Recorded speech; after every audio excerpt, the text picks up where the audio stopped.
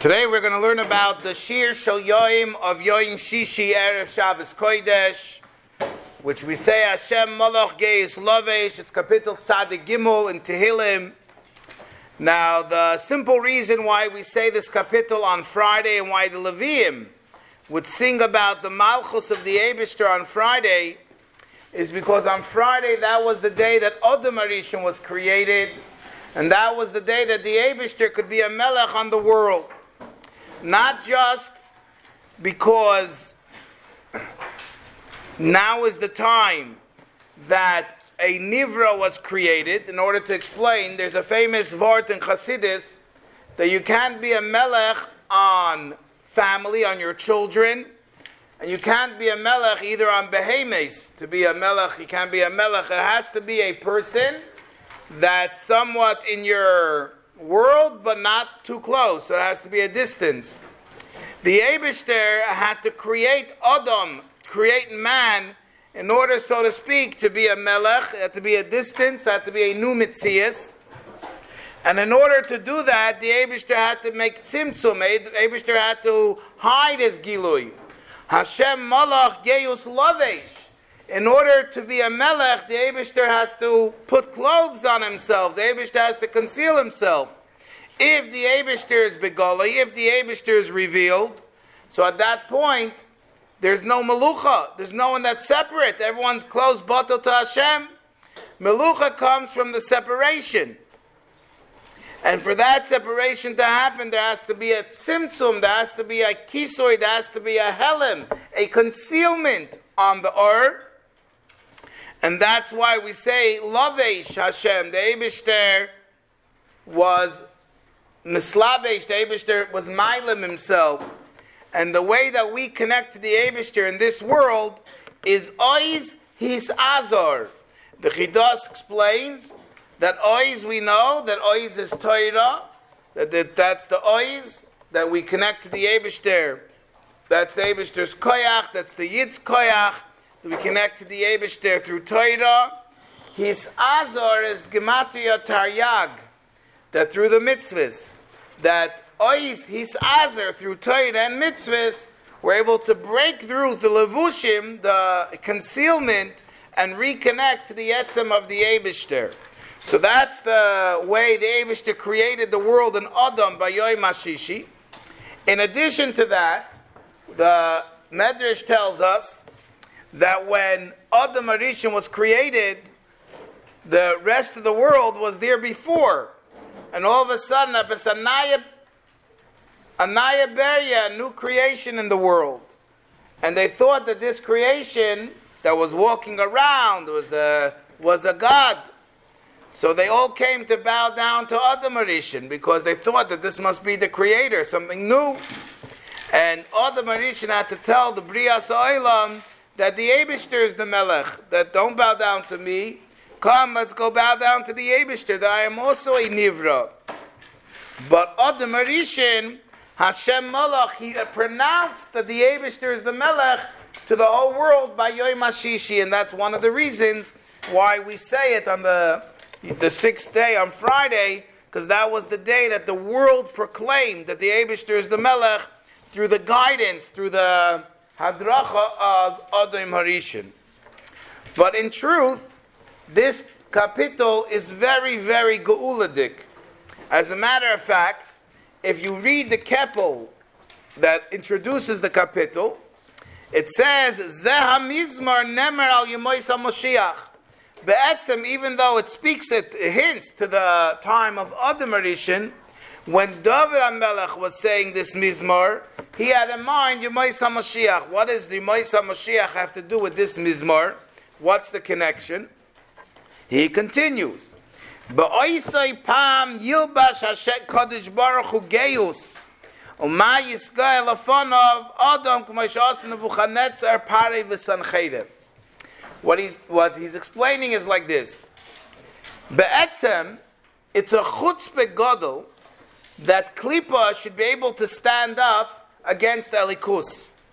That Klippa, Shegoyim, should put Yidden in Golos, that they should stand up and be mischashiv themselves, is really a chutzpah v'aza.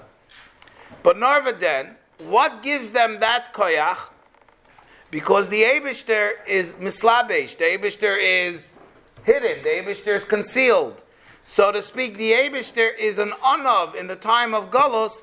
You don't see him. He's hiding in the corner. There's a helam on Elikus. Because there's a helam on Elikus, so therefore the Goyim like Sancherev, Paroi, Nebuchadnezzar, they could stand up tall. They can think that they're in charge. They could think that they're the Balabatim. Because the Eibishter is not, so to speak, Begoloi. However, when Mashiach comes, the Eibishter, Geus Lovesh. Here we're not saying it in a negative way. Geus Lovesh means the Eibishter is going to put on the clothes of Geus, of positive Gaiva. Positive Gaiva means that the Eibishter is going to be Begoloi. When somebody is, standing up tall, so you can't ignore him. You know that he's there. You may not always listen to what he's saying, but you know that he's there. The point is that with the Eibishter, Hashem Malach Geus Lavesh, in the time of Mashiach, the Eibishter is going to be Begoloi. And once the Eibishter is Begoloi, and there's no longer the Helam Vehester, then the Goyim, they fall away. There's no Mokim, there's no Nesinas Mokim for the Goyim when the Eibishter state Bechinas Geus. And that's the real meaning of this first pasuk, that it's a reference, and a David HaMelech is singing about the times of Mashiach. But very, very important is the last pasuk. It's a very short kapitel, 5 psukim, which we say, Eideisecha nemnu me'oid. What is the taich? Well, we say, the Eibishter, Eideisecha, your Eidos, nemnu me'oid is very, very trusted. So a lot of people, they taich it, that they think it's referring to the Torah mitzvahs, that it's, it's very, very good and secure. However, the real taich here is a gewaldike inyan, that Eidosecha is referring to the Eibishter's Eidos and the Eibishter's Nevuah about Beis HaMikdash and Yemais HaMoshiach. In other words, the Eibishter promised us through the Nevi'im that Moshiach is going to come. And that's a promise that the Eibishter made. So Eidesecha means your testimony of Moshiach is coming. And Golos is ending. Nemnu Ma'oid is very trustworthy. We are telling the Eibishter that we are maimin, that we trust your Nevuah. We trust that Moshiach is coming. We trust that Golos will end. Leveis Chanav HaKodesh. What does that mean? Leveis Chanav HaKodesh Hashem Lo'irech Yomim. Leveischa is referring to the Beis HaMikdash HaShlishi in Pshat. Your house, the Eibishter, which is the third Beis HaMikdash, Nav HaKodesh, will be beautiful with Getlichkeit, with Kedusha, with holiness.